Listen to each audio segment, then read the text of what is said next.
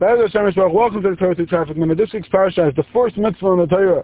First mitzvah in the Torah is mitzvah of Rosh Chodesh. Why is that the first mitzvah? Maybe the first mitzvah should be Shabbos or Tefillin. Why is the first mitzvah Rosh Chodesh? I was taking 2 quick points. Number one, Rosh Chodesh teaches us the power of renewal. Us Yidden go after the Levana, not the Chama. Now we don't go after the sun, we go after the moon year. Why? It teaches us that every month we could renew, and if we fall, if we mess up, we could get back up again. The second reason why I think Rosh Chodesh is the first mitzvah is it teaches us that we have the power to make a difference. As you know, Rosh Chodesh was in the hands of Klal Yisrael. You look at the Levana back in the day, they used to look at the moon and they decided when Rosh Chodesh was. Shabbos comes every week no matter what. We decided when Rosh Chodesh was. Those are the 2 points you have to walk away with. Number one is, first thing you have to know is, we have the power of renewal. Second thing is that we could make a difference through our mitzvahs and meisim tevim. Have a great Shabbos. L'schus Yom Ben Miriam and L'Nishmas Chayim Malka B'Asar B'Avram.